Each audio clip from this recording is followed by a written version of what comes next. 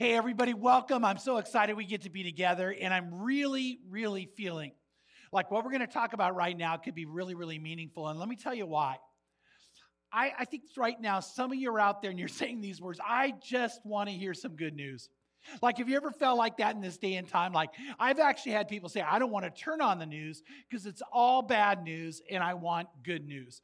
And I've got a feeling right now, some of you guys are feeling that way, maybe even more than ever. I was at the post office recently and I have a shirt that says, Ask me what I believe. And the lady walked up to me and she looked at me and she said, So what do you believe? And I looked right at her and I said, I believe that Jesus Christ loves you. And she said, I believe that too, but I believe even more that Trump's going to win. And I was like, okay. And then as I was watching the elections, I thought, if it doesn't go her way, I have a feeling she's going to be heartbroken. She's going to be sad. One of our worship leaders was sharing that, that with all the upheaval and all the confusion going on with the election, all of a sudden she found herself on the verge of tears just because it just didn't feel good and she just wanted some really good news. Maybe you have lost a friend because of the political process that's going on. You can't get along together anymore. Maybe COVID has hit in such a way that you feel like, man, I can't connect with anybody anymore. And so right now, I think a lot of people are saying, I just want some good news. I want some good news. We are watching in the area of research a trend that's not healthy. And that's that a lot of people are giving into bad habits that they were at least making progress on before, and they're taking hold and going deeper with the potential to create even more harm. And so what I want to tell you is we go to the book of Isaiah. Isaiah is going to talk about a remedy to all this. He really is. He's going to talk about God's way to bring healing, to solve this idea of living in a time of not good news. And a lot of people look at the book of Isaiah and wonder, is it relevant for my life? Is it meaningful for who I am today? And part of why you might think that is because the book of Isaiah was written 2,700 years ago. Yet I want to tell you, it was relevant for the people then, and it's relevant for you and I now. 700 years after Isaiah was written, Jesus was born and Jesus lived. And what we're going to look at today in Isaiah is describing Jesus exactly, which I think is so cool because Isaiah saw Jesus. He heard Jesus. And he described Jesus so we can know who he is. And he did it so the people in his day could know the remedy for their heartbreak, the remedy for their time of darkness and confusion. And it, again, applies to us in our day. And we can know the difference Jesus makes. See, Jesus announced that Isaiah was actually talking about him. Isn't that kind of wild? What happened? Jesus came home to his hometown of Nazareth, and he went into the synagogue, which is kind of like church to you and I. It was the gathering of the Jewish people, the people of God. And what they would do is they would have a scroll. The Bible back then, the books of the Bible were on a bunch of different scrolls. The book of Isaiah had 4 scrolls. And what they would do is someone would pick up a scroll and they would open it and they would read that section of scripture to the group that was there. And then they would usually talk about it and discuss it. And Jesus comes in and they look at him and they ask him to be the one who reads that day.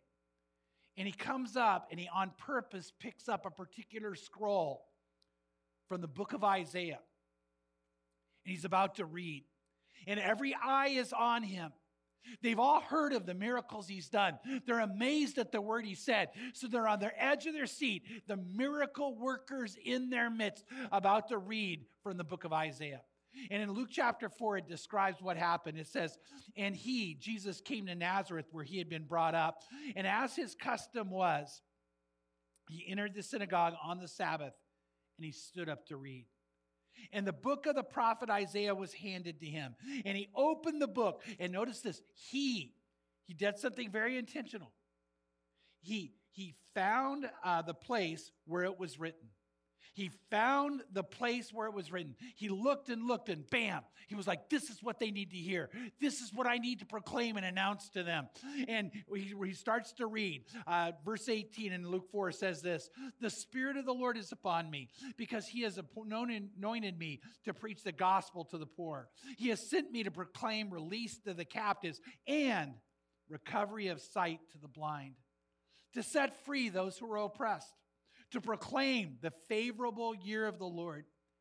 And he closed the book, and he gave it back to the attendant, and he sat down. And the eyes of all the synagogue were fixed on him. And he began to say to them, listen to the words of Jesus, Today the scripture has been fulfilled in your hearing. Jesus said, you know what? Isaiah saw me. Isaiah heard me. And what he told you 700 years ago is taking place right before your eyes. It's happening right in this moment. And Jesus did something very interesting, because he's in a section of Isaiah. It's in Isaiah chapter 61. He's in a section of Isaiah that describes the 7 ministries of the Messiah. But he only read 5 of them. Now, I don't want you to miss that. He read the first 5 and stopped, and here's why. Because the first 5 described his first coming, which, by the way, his first advent, the idea of advent is the first coming of Jesus Christ. And the next two of the 7 describe his second coming. So he began to center in on the 5 things he would do as a part of his first coming, where he comes to be Savior and Lord. By the way, we're going to look next week at the next 2 when he comes to be Judge and King, when he's the Lord of Lords and King of Kings. So in each of the comings, Jesus reveals a part of who he is and how he wants to act and interact in our life. So he's differentiating between the first and second coming in this moment. The problem is this, and I don't want you to miss this. Jesus said, this is happening right before your eyes. This is fulfilled right now in this moment. And they begin to argue with him. Now, what's wild about that is they begin to turn on him, even though they actually had earlier said, he has done all these miracles. They had heard the words he had spoken. So they were amazed at his words. And they were begging for more and more miracles, the miracle worker. And yet when he said, I am the one, I am the Messiah, I am the one that Isaiah described, they begin to become offended, and they begin to attack him and get angry at him. Why? Because it just didn't make sense to them. And rather than stepping back, taking a breath, and beginning to think, wait, what if this is true? Because it was. They go the wrong direction. And in Matthew 13, it talks about how the city of Nazareth would act toward Jesus. It says, and they took offense at him. But Jesus said to them, a prophet is not without honor, except in his hometown and in his own household.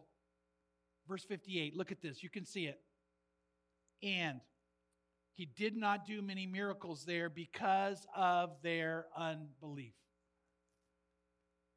He did not do many miracles in the town he grew up, amongst the people who knew him. But why? Not because he didn't want to, not because he didn't care, not because they didn't need to be done. Please don't miss that. Not because there wasn't a need. Because of their unbelief, their lack of faith. You and I need to take warning on that. You and I need to really think that through. You see, I want to say before we go on and talk about how Jesus really will make a difference in your life, it comes down to you believe him. Do you trust him? Do you believe and trust him and know that he loves you and know that he has the power to move for you? And he's given promises he wants you to embrace and live out. Please listen. Do you trust him? Do you believe in him? He so wants it for you. He so wants this for you. And yet he may not be doing these things. You may not be experiencing them because you don't trust him completely. You're not willing to take the step of faith. Maybe it's a move of obedience you're holding back on. See, the city of Nazareth, and I've gone there many, many times. And I've been in Nazareth, and I always walk around with this feeling. It's the city that could. It's the city that could have but didn't. It's the city that could have experienced and it didn't occur. It's the city that could have had the light shine out and good news come and amazing things happen. But it didn't happen because of their unbelief. And if you don't get anything else out of today, I want you to get this. If you will trust him, if you believe in Jesus, there's so much that will occur, that's going to occur, that'll happen in your life, that will take place, because Jesus has come to meet our deepest needs. And when we talk about the 7 ministries of Jesus, and particularly the first 5, which apply to us today so much, the next one's coming. But the ones that apply to us today, they're all things that are going to happen to meet your deepest need and to be a remedy in a time like this. See, we started talking about the heartbreak a lot of people are experiencing, the disappointment in relationships ending. And here's what the Lord is saying: I'm going to make a difference. I can make a difference. You're just going to have to believe me and trust me. So let's go to what Isaiah saw. And it's in Isaiah chapter 61, 1-3. I want to read it, and then I want to break it down together. And we're going to look at the first 5 of the 7 ministries of Jesus. And it says this: the Spirit of the Lord God is upon me, because the Lord has anointed me to bring good news to the afflicted. He sent me to bind up the brokenhearted, to proclaim liberty to captives and freedom to prisoners, to proclaim the favorable year of the Lord and the day of the vengeance of our God, to comfort all who mourn, and to grant those who mourn on Zion, giving them a garland instead of ashes, the oil of gladness instead of mourning, the mantle of praise instead of a spirit of fainting. So they will be called the oaks of righteousness, the planting of the Lord, that he may be glorified. I do think it's worth stopping and pausing to say this. The passage opens up by describing all 3 members of the Trinity. God is one God. There's only one God, but he reveals himself in 3 ways, which we call the Trinity. And here we see all 3. We see all 3. We see the Spirit, which is the Holy Spirit. We see the Lord God, which is God the Father. And we see the Messiah, which means the anointed one or the promised one, who comes and brings these promises to us and makes them real and fulfills them. And that's Jesus, who's God the Son. So we begin to look at what God the Son would do and will do. What he would do in their time of need to meet their deepest needs. And the first one's this: he comes to bring good news to those who need it. Remember, I asked you, do you feel like you just want some good news? Guess what? When you get around Jesus, you hear good news, good news, good news. By the way, everybody who hangs out with me knows, man, I can't believe all the good things that are happening. And sometimes I'll come in so excited, and everybody's like, wait, what are you seeing? I'm seeing good news. Good news to those who need it. In Isaiah 61:1, it says, the Spirit of the Lord God is upon me, on Jesus, because the Lord has anointed me to bring good news to the afflicted. Good news to the afflicted. I want to say this. Even in this election, there's some good news. You want to know what it is? No more political ads. Anybody with me? Put it in the chat. Put it in the chat. No more. I'm so done with political ads. And the good news is that at least is over. Anybody else want to put it in the chat? Man, I'm so done with that. But you know what I want to tell you? There's so many things that God wants you to experience, but it's hard in times like this. But wouldn't it feel good to hear really, really good news? What if you heard good news that a virus for COVID had been produced and was safe? Wouldn't that be good news? How about that COVID is over and we can freely go out again and not wear a mask? Man, would that be good news? Or the economy is back and flourishing. Or that you could eat all you want. Wouldn't this be good news? That you could eat all you want and whatever you want. And so you eat all you want and whatever you want, and you don't gain any weight. But instead, you develop 6-pack abs and are in the best shape of your life. That would really be good news. You following me? Eat all you want, whatever you want, and you just gain 6-pack abs. And okay, that's just me. But anyway, Jesus came, though, to give good news, but not just good news. He came to give good news that's real. and to a group of people called the afflicted. The afflicted. The word afflicted comes from a Hebrew word that means to be wretched, humiliated, oppressed. Listen to this part. It literally means to feel that you are less important than others, that you don't matter or have value. So many people feel that way. A lot of people who feel that way hide it. You're wearing a mask, but deep down inside, you feel less than. You feel not worthy. You feel like you don't matter.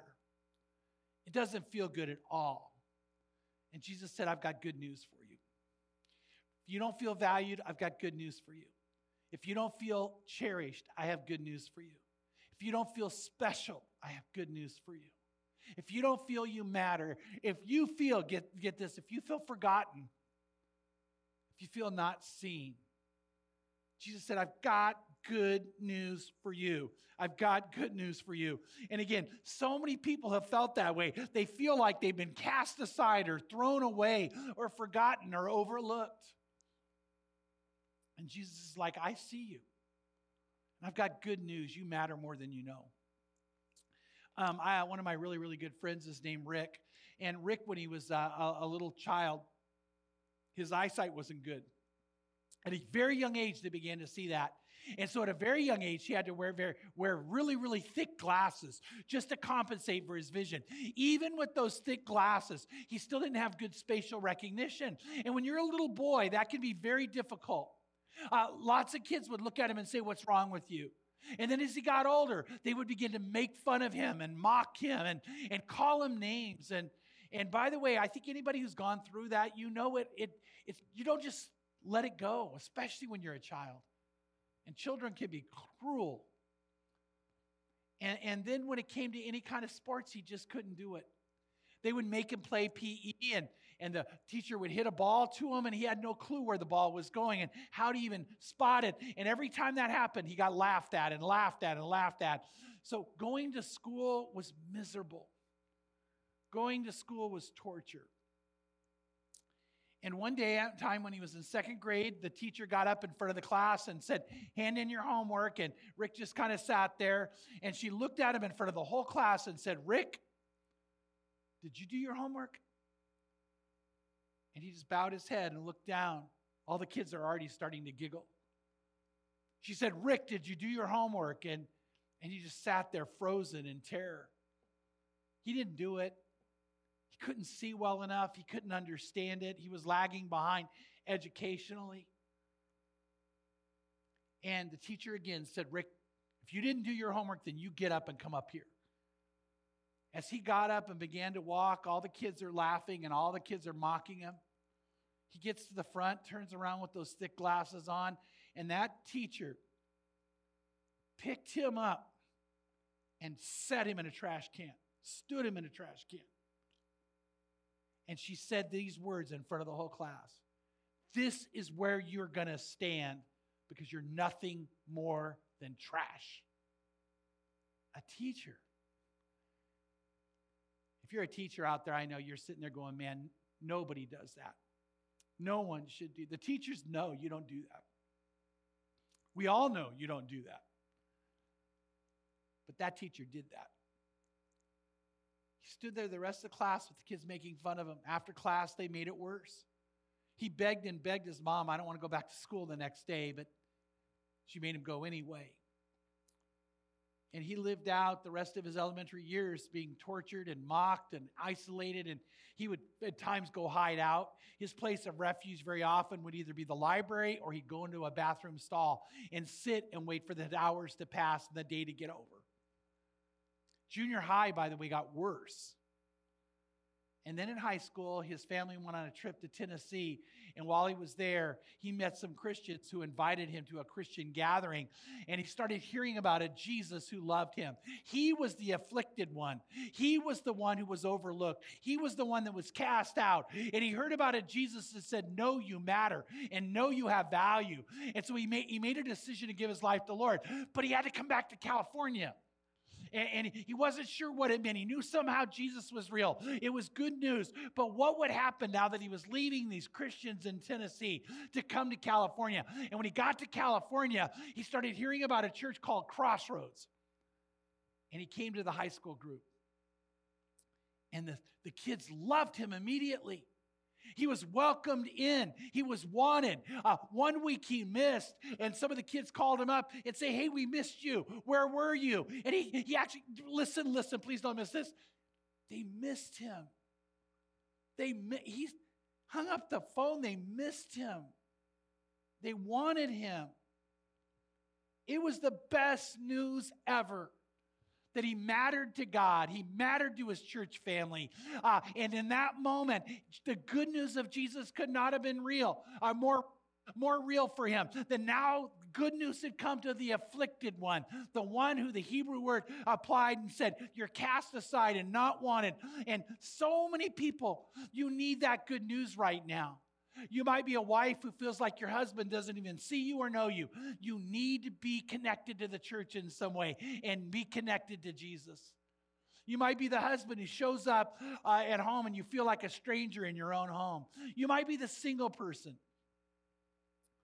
who, you know what, you just thought, you know what, every year goes by and it's harder to meet someone, and COVID has not made it easier. By the way, any singles out there, put it in the chat. COVID does not make it easier. But you know what, if you connect to Jesus and you connect to good, great friendships in the church, then what you find is you won't be alone, you won't be lonely, you'll get fulfillment. God has that for you.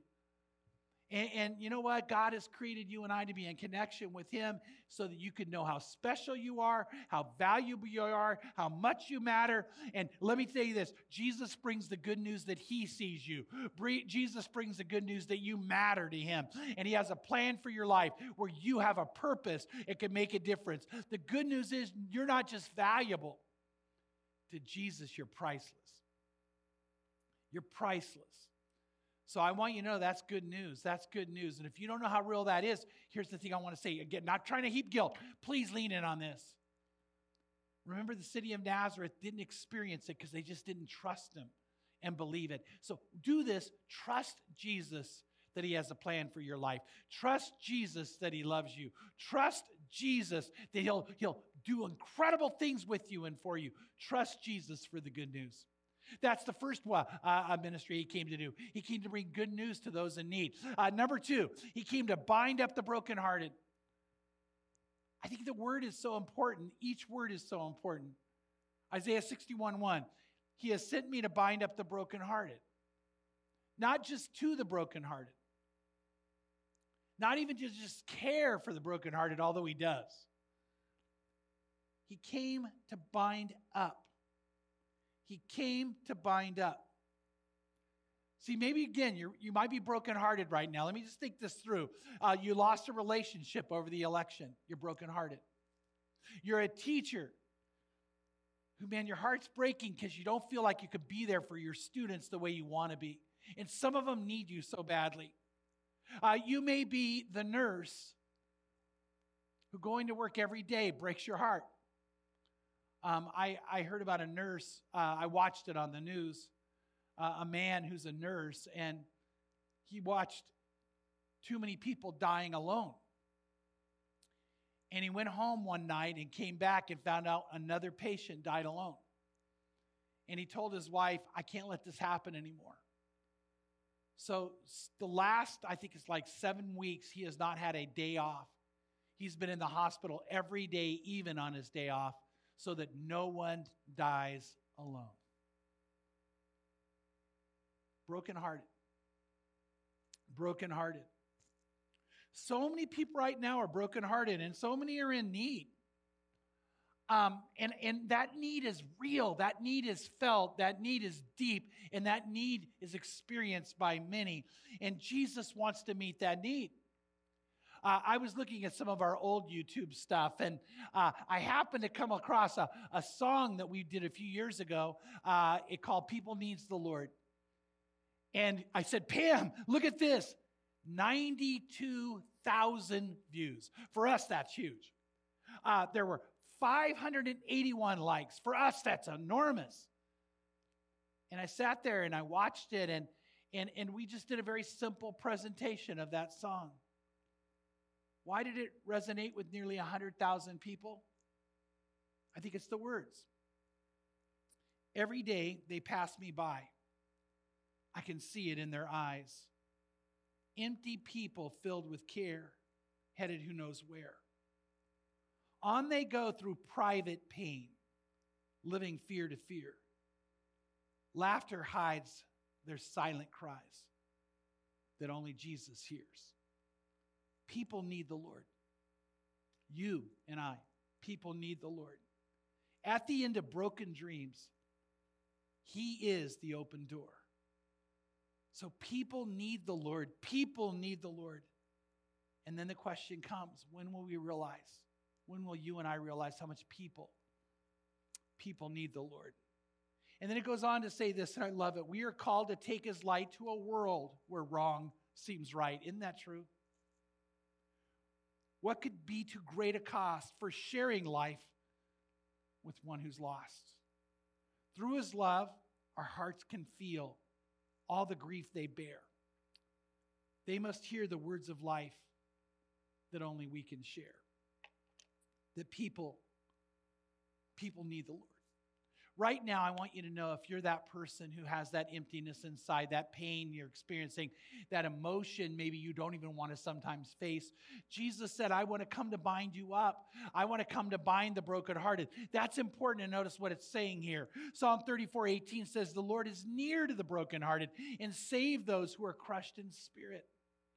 That's good news. Psalm 147:3 says He heals the brokenhearted and binds up their wounds. I want you to think about what it means to bind up wounds. The idea of binding up means to bandage. It means to put a bandage on it. Have you ever had that moment where all of a sudden you cut yourself and you're bleeding? By the way, maybe too much information. I'm on this blood pressure medication that makes my blood thin. Man, and when I'm cut, it bleeds. And the other day, I'm walking, and my wife, Pam, she said, oh my gosh, you're bleeding. And she ran over, and I had this pretty good-sized gash I didn't know I had. And Pam starts cleaning it, and Pam starts touching it, and Pam starts bandaging it. And you know what? To have her there with that kind of love and that kind of care and that kind of tenderness, I was like so glad I cut myself. Hey, anybody get it? I was like, dude, I'm going to go cut myself again. Because it felt so good. Maybe you had your mom do that for you. Maybe you had your husband do that for you, your wife do that for you, a friend do that for you, someone just caring who stepped in. I was even thinking back in my past, anybody else have this happen? A school nurse who was just so kind. And it says that Jesus is even more than that. And He comes to bind the brokenhearted. And when you bind someone up, when you bandage somebody, you can't do that from a distance. You can't do that from arm's length. You've got to come close. And Jesus said, I want to be with you in it. It's really important for me to share this part with you. It says He binds the brokenhearted. And when you bandage somebody's wound, you want to disinfect it so it can't get infected, so it can't get worse. But when you disinfect it and bandage it, what happens? It has to go through a process of healing. It doesn't happen right away. You don't put a Band-Aid on and go, oh, it's better, and rip it off. It's going to take some time. I have watched the Lord, and I mean this seriously, I have seen the Lord heal people physically in a moment. A man whose heart was clogged and he was told, you probably only have hours to live, and bam, a miracle happened, and they said, now you have the heart of a 25-year-old. I've seen Him do miracles like that. I've seen Him heal completely, 100% in an instant, physically. I've never, ever seen the Lord do that emotionally. Maybe it's happened to somebody you know. Maybe it's happened to you. Praise God if it has. The experience I have with Jesus is this. He binds up the brokenhearted and then takes you through a process of healing. But He's with you every step of the way. And so right now, maybe you need that. Maybe you want that. Well, He can give you that, and He will do that. who will bind the brokenhearted. He also came, number 3, to give freedom from hurt. Freedom from hurt. In Isaiah 61:1, it says he proclaims liberty to captives. I want you to think about that. Is there anything that has you captive right now? Anything that has you bound right now? Anything that has a hold on you, you can't get rid of? And so many people are held captive by the pains of the past. People who let you down or weren't there for you. And now you have a hard time trusting. You have a hard time feeling. People who you opened up and were vulnerable with, and they turned and used it against you. And now you built big wall people out so they can never know who you are, how you feel, what you deep down believe in. Very often in counseling, here's the question I hear. Why am I acting this way? Now you might go, wait, what are you saying? I hear this a lot. I'll be sitting with someone in a counseling session, and they go, but why do you think I'm acting the way I'm acting? And then they almost always bring it up first. Do you think it was my mom? Do you think it was my dad? Do you think it was my family? Do you think, and by the way, a lot of times it is.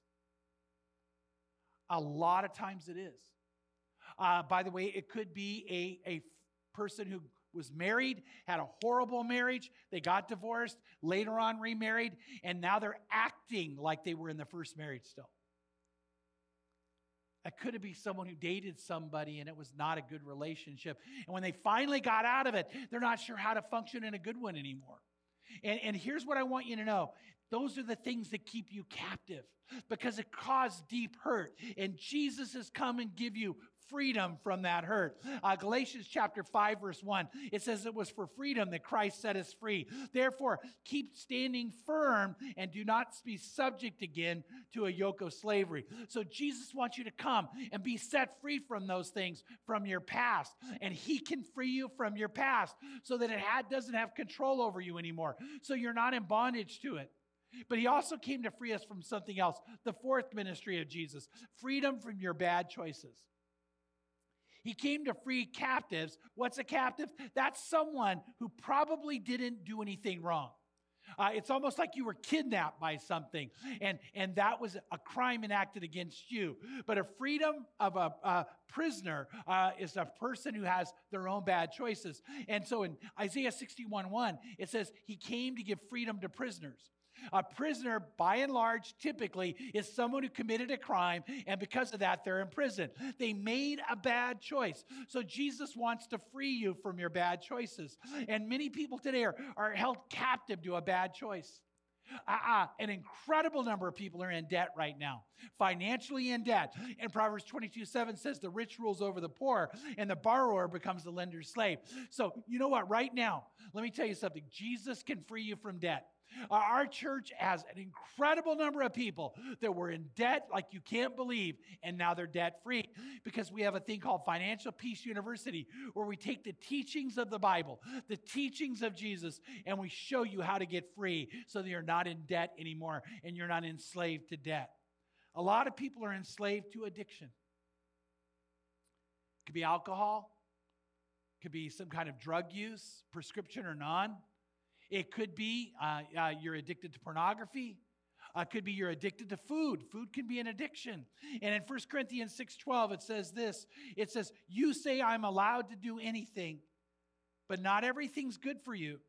And even though I'm allowed to do anything, I must not become a slave to anything. By the way, let me say this. While we need to be able to enjoy life, if you become a slave to wine, a slave to alcohol, a slave to beer, then at that point, you need to get free from it. And Jesus can set you free. While you need to be able to enjoy food, if food is something that now has become an addiction that's taking you to a place of harm or hurt, you need to get free from it. And Jesus can set you free. Sleep. In this COVID season, a lot of people are now just sometimes out of a feeling of depression, just wanting to be in bed. And you know what? Then it gets to be too much and you're being mastered by that. And you need to be set free from it. So we have a ministry here called Set Free. By the way, let me say that again. We have a ministry here called Set Free. And we would love for you, if you right now are finding yourself in captivity, a prisoner to anything, then, get in this group.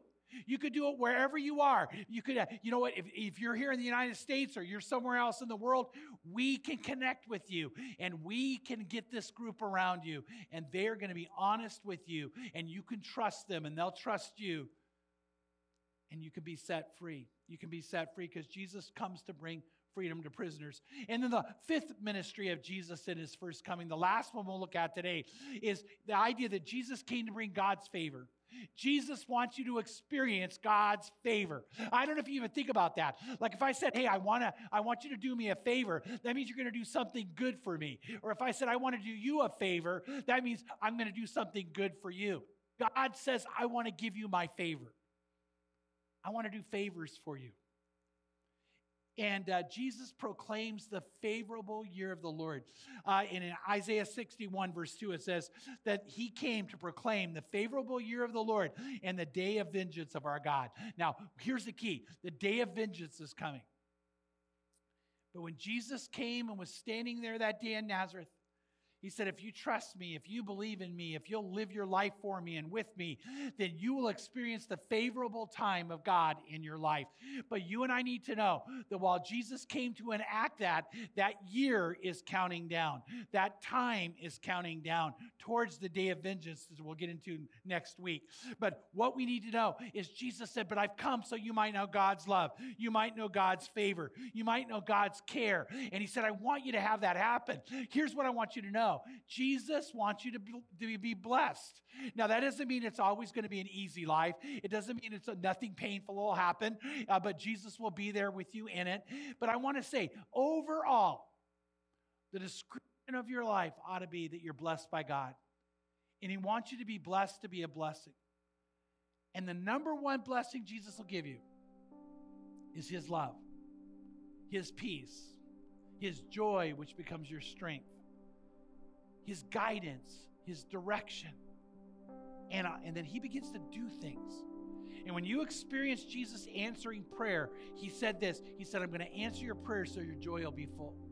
When you experience Jesus interceding for you, or all of a sudden something happens and it's him, and you know God himself just did that, then Jesus gives that to you. And I want that for you, and he wants it for you. And so all these 5 things can be yours remember what happens, if you believe. And there was a little town called Nazareth that did not believe, and so not much happened in their life.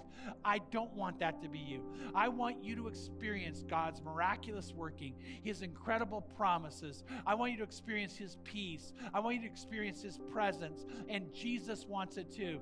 And so right now I want to ask you, are you experiencing that? Are you living with this? Are you living this out? And if you're not, we want it for you. And the Bible actually tells you how to get it. Jesus said, behold, I stand at the door and I knock. If anyone would open up to me, so he's knocking. If anyone would open up to me, he said, I would come in with them and we would eat like friends. We would dine like friends. We would share life like friends. And you know what? I want to tell you right now, some of you, Jesus is knocking and you need to open up to him. He wants to come and be with you. Now, how do you open up? Here's the answer. When someone knocks, you say, come in. So it begins by you saying to Jesus, come in, come in. And we're going to pray a prayer right now where you can say, Lord, come in. Lord, I want this. I want your love. I want the freedom. I want you to bind up my broken heart. I want you to meet my deepest need. Come in, come in, come in. And Jesus is like, yes, I want to be there with you and for you in that. So you need to pray a prayer, and in a moment I'll lead that prayer. You can pray it for the first time. Maybe you've never prayed it before. This could be the first time to pray it. And when you do, the Lord's going to come be with you. The Bible says, draw near to God, he'll draw near to you. Jesus said, I stand at the door and I knock. If you open up, I'll come. So you start by praying the prayer. You might want to pray this prayer as a recommitment. Maybe you knew the Lord at one time and it was so good and so amazing, but right now it's not. It could be this season we're in. It could be other things that happen, but God loves you. And Jesus would never turn his back on you. But you may have distanced him. And now it's time to let him come and love you. And you may need to pray this prayer to recommit. You may need to pray it as a married couple for your marriage. You may need to pray it as a single person for God's direction. But you know what? Right now, if you have hurt, if you have pain, if you just know something's not right, if most of all you want the Lord, then pray this prayer with me. That's the first step. But if you pray the prayer, there's a second step. If you pray the prayer and mean it, the second step is you need to make it known. Jesus said, I want you to proclaim that you're mine. I want you to proclaim that, and that I'll proclaim that you are mine. And so Jesus said, I want you to proclaim that we're in a relationship with him, and then Jesus said, then I'll make it even deeper. I'll make it more impactful. I'll make it more real. And so what you need to do is make it known. And so what I'm going to do right now is lead that prayer. And by the way, if you're right with God, pray.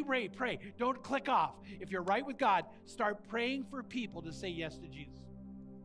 Then, if you pray this prayer, I want you to let us know you're praying it by texting amen to 69922. Text amen to 69922. So grab your phone and text amen. Grab your iPad, text amen. On your computer, text amen to 69922. If you can't text, then email me at chuck@crossroadschurch.com. chuck@crossroadschurch.com, and let me know that you're making this decision. But if you text amen, we're going to get back to you and ask your name. Why? Because we want to know who you are, and you need to make it known. Please don't miss this. You need to make it known you're making this decision. Then, when you let us know who you are, we want to send you a copy, an electronic copy of The Purpose-Driven Life, one of the best books that's ever been written on what to do next after you come to know the Lord. And so this is a free copy for you. It's our gift to you. It will be a huge help to you. We want you to have that. So text amen to 69922, and then we are going to make sure and get back to you. We want to know who you are, and we want to give you that gift, and we want to offer you some other opportunities, by the way, all for free, of things you could do to get closer to God. So these 5 ministries of Jesus are more real than ever. Your relationship is true. Your trust is growing. We want all that for you. But it all begins by praying. So right now, I'm going to ask people to start praying for people to say yes. But if that's you, and you're ready either to say yes for the first time or to recommit, or to find freedom from something that has a hold on you, or healing from past hurt, or to have Jesus just let you know, I see you. And I want to give you good news that you're special and you matter. Pray this prayer with me. Say, Lord Jesus, I know you love me, and I know you died on the cross for me, and you died for my sins. And I pray you'll forgive me. Just say those words. I pray you'll forgive me and cleanse me from all my sin and heal me from hurt and from pain and free me from anything or anyone that's holding me down or holding me back. But most of all, I pray you'll make me alive, that you'll make me brand new, and that you'll make me yours completely. Because I do trust you. I do believe in you. And I want to live my life with you and for you. And this I pray in Jesus' name. And then here's the word, amen. Amen means for real. It means the truth. And if you prayed that prayer, praise God. But make sure and text us. Make sure and let us know. Because you know why? We want to connect with you. And we're in a time in our lives we need more connection, not less. We want to make sure you know you matter. We want to show you next steps. Whatever it is best for you, you could take. So we want all this with you and for you. So text amen right now to 69922. But I want to say, in this season we're in, may you find Jesus himself bringing good news into your life. May he bind up any hurt or pain that it may heal. May you know freedom like you've never known it before. And may you know how valuable you are, how special you are, and how much you matter to him. You're priceless. To Jesus, you're priceless. And may you understand that and feel that. God bless you.